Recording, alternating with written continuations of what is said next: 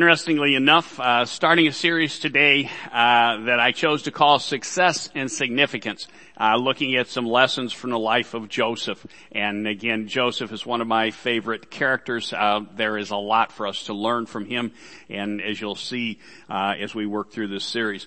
But as I talk about success and significance, as most of you know, I chose to abandon social media a couple of years ago. So putting my messages online is the closest thing I have to putting stuff out there. And because I'm not on social media and don't have a lot of public exposure right now in other ways, I wanted to find a way to publicly acknowledge that as I think about success and significance, one of the most important elements in my life is the fact that yesterday I had the privilege of celebrating 45 years of marriage to Diana. And as I think about success and significance, I can say without reservation that it is incredibly humbling to realize that over 45 years ago, God, when I was still incredibly clueless, God understood just the helpmate that I needed in my life to help me as I journeyed along and attempted to find both success and significance. And I just wanted to find some way to publicly acknowledge that. And so thank you for indulging me with regard to that. With regard to Joseph's life, I just want to quickly review the genealogy of God's chosen people. In Genesis, God spoke to Abraham and said, cast a vision for Abraham to raise up a race of individuals that would be God's chosen people. And Abraham had two sons, Ishmael and Isaac, and God chose to work through the line of Isaac. And Isaac had two sons, Esau and Jacob, and God chose to work through Jacob to continue to develop this race of chosen people. Again, many of you are familiar with the story, but Jacob had two wives, Rachel and Leah. Also, each of those wives had a maidservant who also bore children to Jacob. And in total, Jacob had 12 sons, and they became the forefathers for the tribes of Israel. There's a whole lot more to that story that I will not go into. But from those 12 sons, Joseph was one. And Joseph, I think was fair to say he was definitely the firstborn son of Rachel, who was the favorite wife of the four that Jacob had children with. Rachel was the favorite, and Joseph was the firstborn of her children. And so there's kind of a unique relationship there. And I think Joseph does have something to teach us with regard to success and significance. And please understand, I'm not suggesting that we have to choose, nor am I suggesting that success and significance are mutually exclusive. But sometimes on our life journey, it can be helpful to wrestle with which we would choose if we did have to make the choice. Would we opt for success, or would we choose instead to pursue significance? They're not mutually exclusive, but sometimes our choices can lead more in one direction or the other. Success can sometimes be found in the short term, but significance generally requires us to take the long view. I'm going to take a few weeks to unpack some things from the life of Joseph that highlight that while God can always work in an instant, and let me say that, God can always work in an instant, He often chooses to work in a lifetime or beyond. We do not always see the immediate result of God's work in our lives.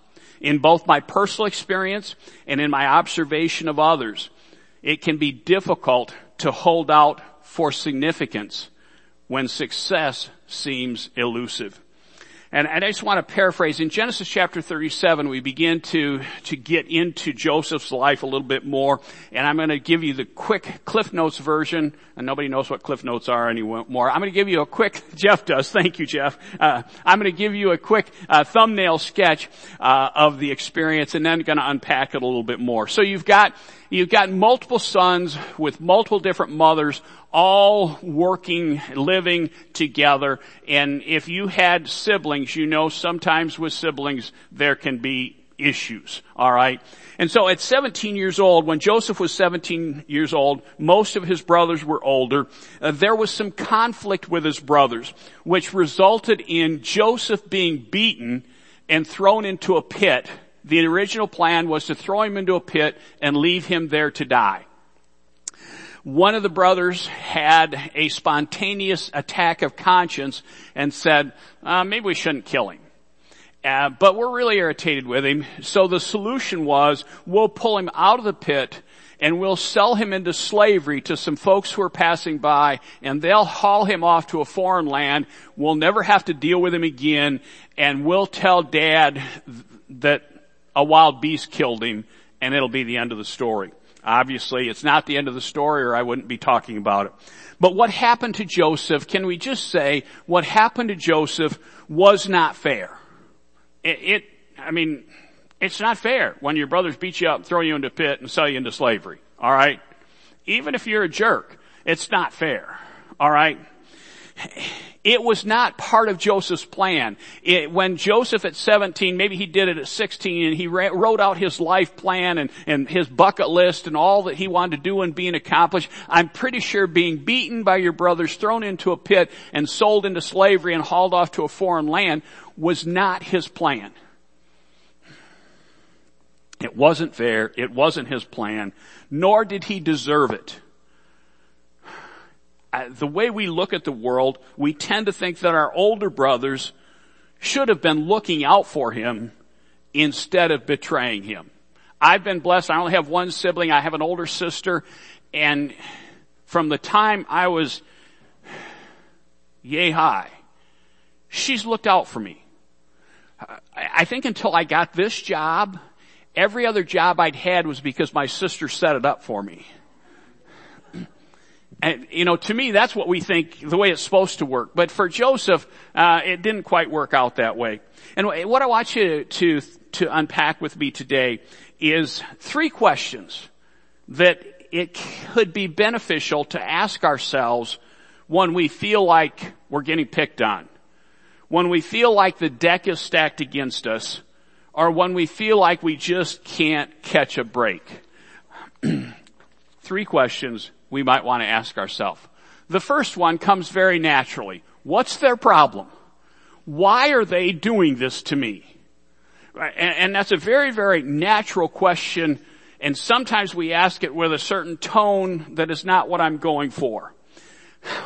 The way I'm using that phrase today is to say, what was going on in the life of Joseph's brothers that may have contributed to the way that they chose to treat him? Now, please understand, my objective is not to make excuses for their behavior, but to look for genuine understanding. And I think, again, we're not just talking about Joseph here, we're talking about our lives. And sometimes when stuff's happening, it's beneficial to take a step back and say, what's going on behind the scene that may help me to make sense of some of this. And I'm just going to open to Genesis chapter 37. For those of you who have not seen it for a while, yes, I do have a Bible and I do open it, even though usually I put passages up there. Okay, this is just part of my routine.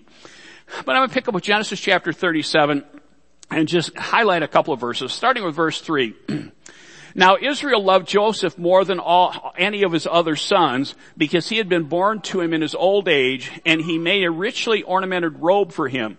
When his brothers saw that their father loved him more than any of them, they hated him and could not speak a kind word to him. Oh, maybe that had something to do with this taking a beating and being thrown in the pit. You think maybe?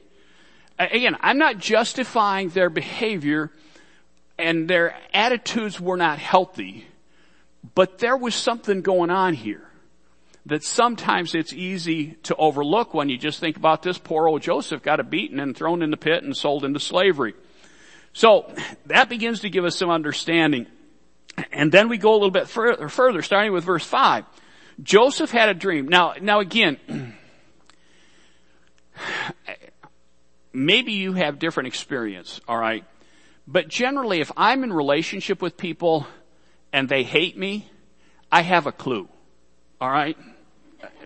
Sometimes, I get it, sometimes I can be clueless and I will concede that, but generally you kind of got a feeling that, there's a little something here. So maybe Joseph had a clue, maybe he didn't, but we pick up with verse 5. Joseph had a dream, and when he told it to his brothers, they hated him all the more. He said to them, listen to this dream I had. We were binding sheaves of grain out in the field, when suddenly my sheaf rose and stood upright, while your sheaves gathered around mine and bowed to it. His brothers said to him, do you intend to reign over us? Will you actually rule us? And they hated him all the more because of his dream and what he had said. Oh, maybe this beating thing is starting to make even a little bit more sense. Not justifying it, not saying what they did was right, but it starts to make a little bit more sense when we say, well, what's their problem? And then we pick up with verse 9. Now again, you've heard the term reading the room. Do you think that as Joseph is telling his brothers about this dream and this anger is welling up within me, do you think maybe he could have picked up on that and read the room and thought, don't know. But verse 9, then he had another dream and he told it to his brothers. Listen, he said, I had another dream, and this time the sun and the moon and the 11 stars were bowing down to me.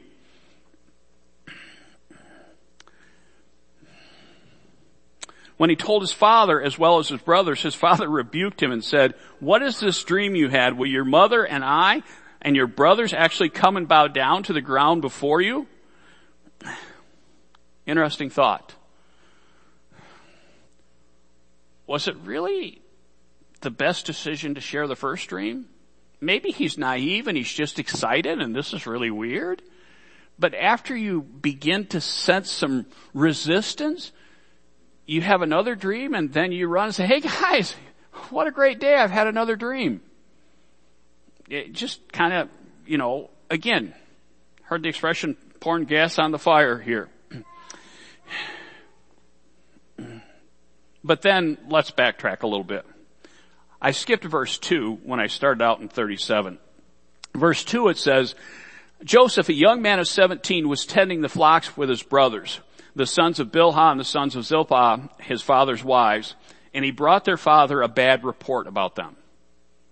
So now we got the little brother hanging out with the older brothers. Now, again, the bad report may have been justified. They could have been doing a terrible job of tending the sheep, and dad needed to know about it. But some of you have younger siblings. I was the younger sibling. Sometimes I might have told my parents something because I couldn't physically dominate my sister yet. So that was the only recourse I had, was to bring a negative report. Not saying that Joseph's report was wrong, but you just have to wonder. And now we jump down to verse 11. Says, his brothers were jealous of him, but his father kept the matter in mind. And then jumping ahead to verse 14. So all of this baggage has taken place, and now the brothers are out tending the sheep again. In verse 14, Jacob says to Joseph, go and see if all is well with your brothers and with the flocks, and bring word back to me. Then he sent him off from the valley of Hebron.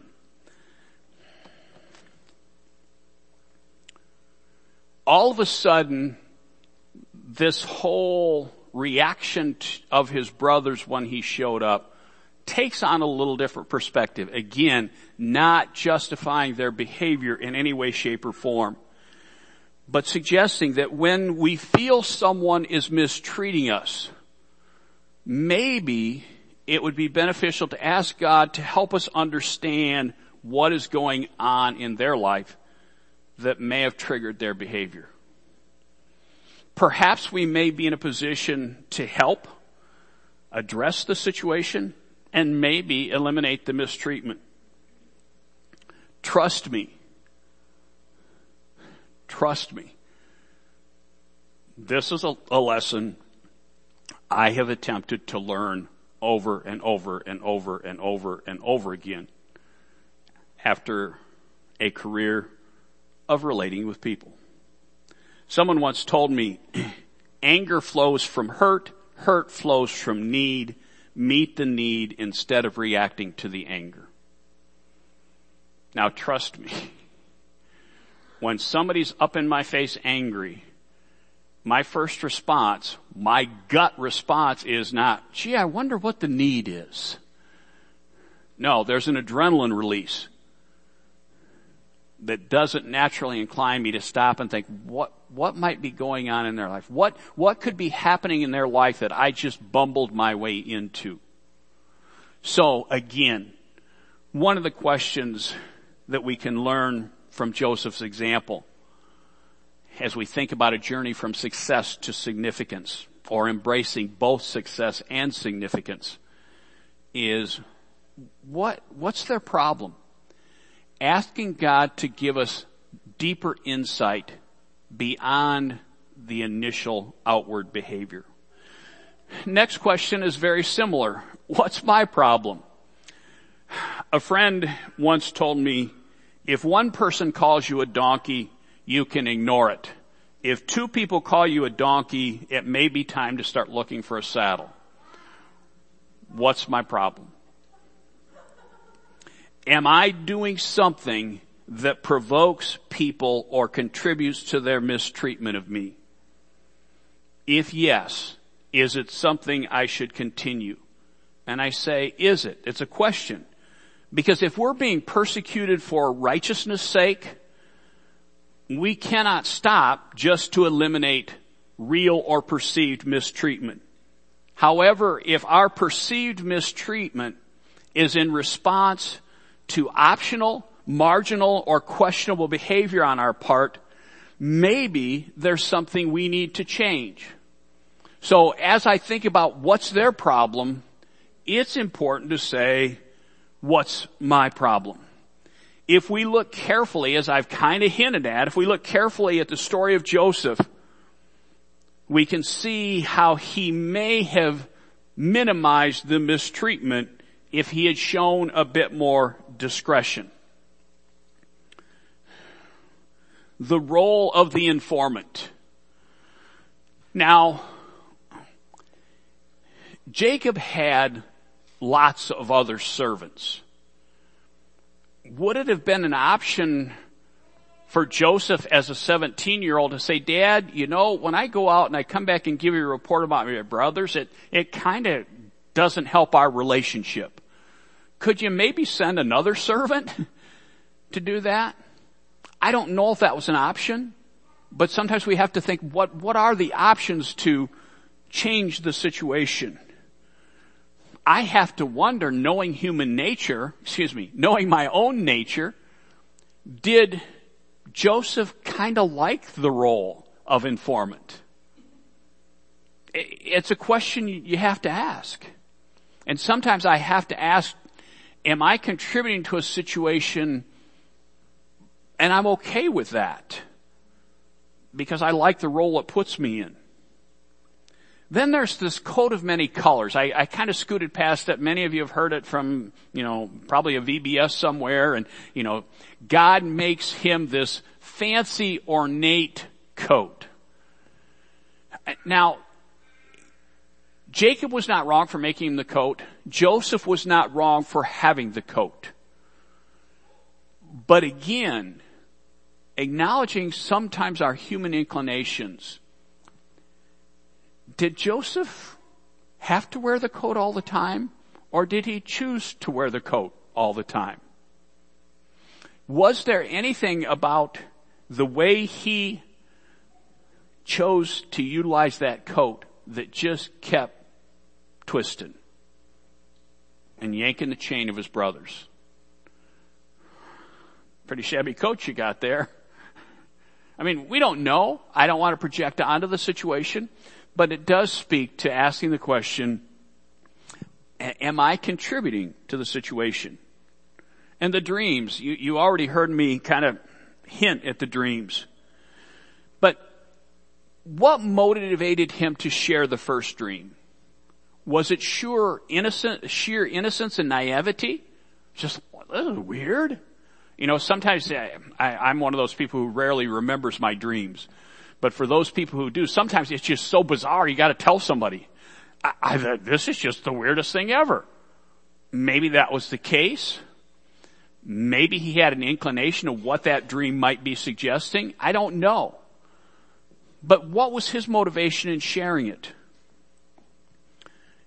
And then the question I already touched on is, should their response to the first dream have influenced his decision to share the second dream? Again, God had a plan, and I'm going to touch on that in just a moment. So all of this, there was a purpose. But in our lives, sometimes we get off course because we don't stop and think about how we may be contributing to the situations in which we find ourselves. I know, at least for me, it can be very uncomfortable. But sometimes as we think about what's my problem, it's wise to take a good, hard look in the mirror and check your heart to determining what's contributing to the challenges you're facing in any way, shape, or form. Again, your experience may be different than mine, but for me, that's usually a really miserable process. But it can be necessary. Sometimes it's important to have some godly counsel. Again, the whole context of how he told his dad, you just wonder, did he go and say, Dad, I'm confused about this. Help me understand it. Or was it presented in a different way? It's always important. When it seems like we're being picked on, discriminated against, can't catch a break, it can be wise to ask ourselves if we're showing discretion in how we relate to those who are mistreating us, and to see if we're contributing to the problem. And then the last one that I just hinted at is, what is God's plan?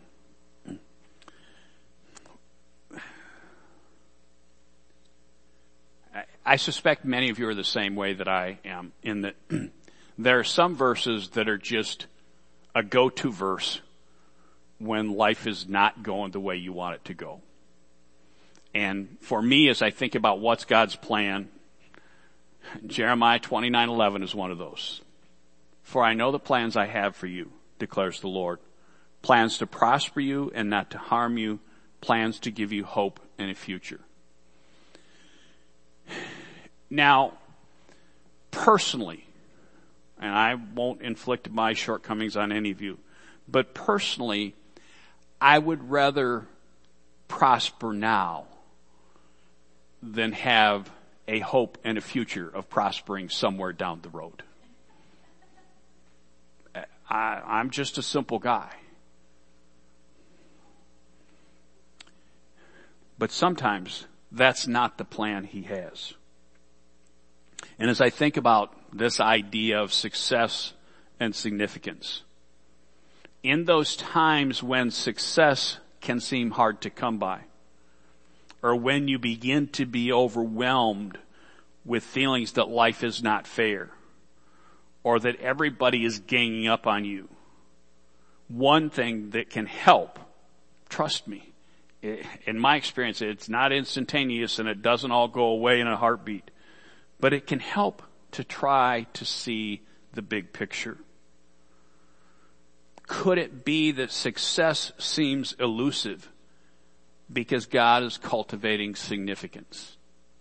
As I have said repeatedly, while teaching on a variety of different subjects, in 2021, the human race is generally not really good on waiting. It's now. Again. Why would I wait for shipping tomorrow if I can pay a little extra and get it shipped today? And why don't I live in a larger area where I can get 2-hour delivery instead of 24-hour delivery? I've joked about it before, but when we think of the human condition, back when you could go inside to fast food restaurants, some of you remember the olden days when you could go inside. But how many of us pulled in and saw too many cars in the drive-thru and parked and ran inside quick because we thought it would be faster? How many of us go through the drive-thru now because we think that's going to be faster? Friends, sometimes taking the long view is not easy for us. Especially when life is uncomfortable right now. This whole plans to give me hope and a future. I don't want to wait. I want it now. In Joseph's case, somehow, I cannot wrap my head, and we're going to unpack Joseph's life more in the weeks to come.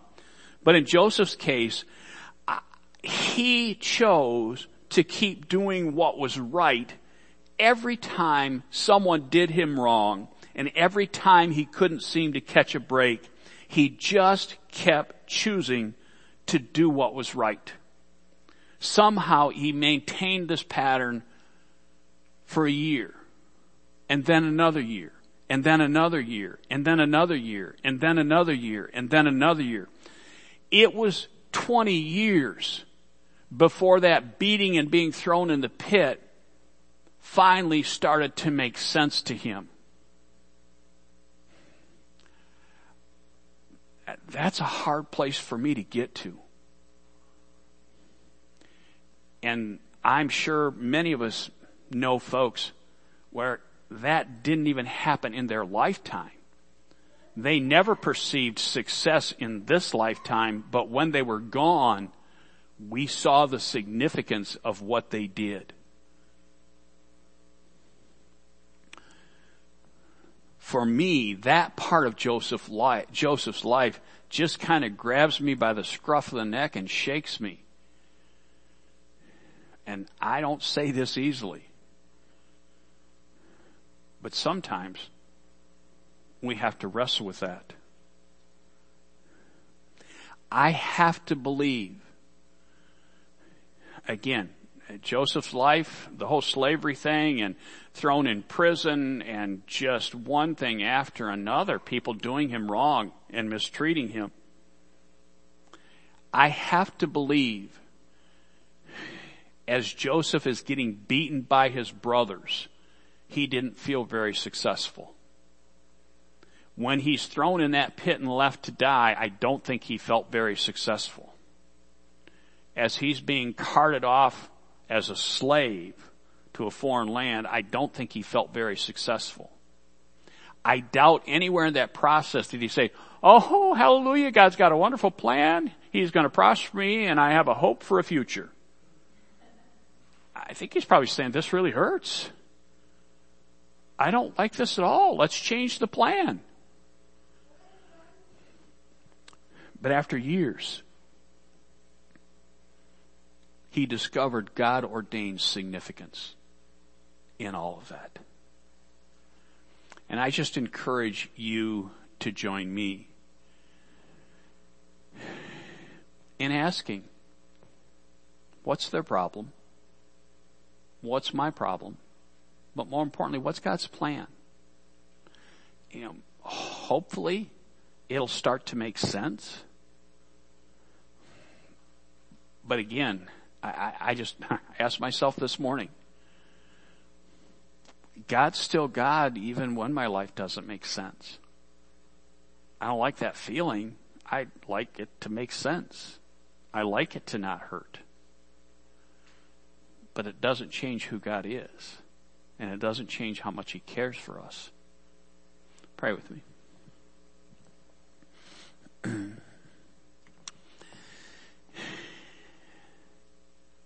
Father, you know I don't say any of these things with ease. And I don't want to give anyone the illusion that all they got to do is ask those 3 questions and life's going to stop hurting. Hopefully it will for them. I know that's not been my experience. But when I finally force myself to stop, Father, and realize you're still God, and your plan is way bigger than me,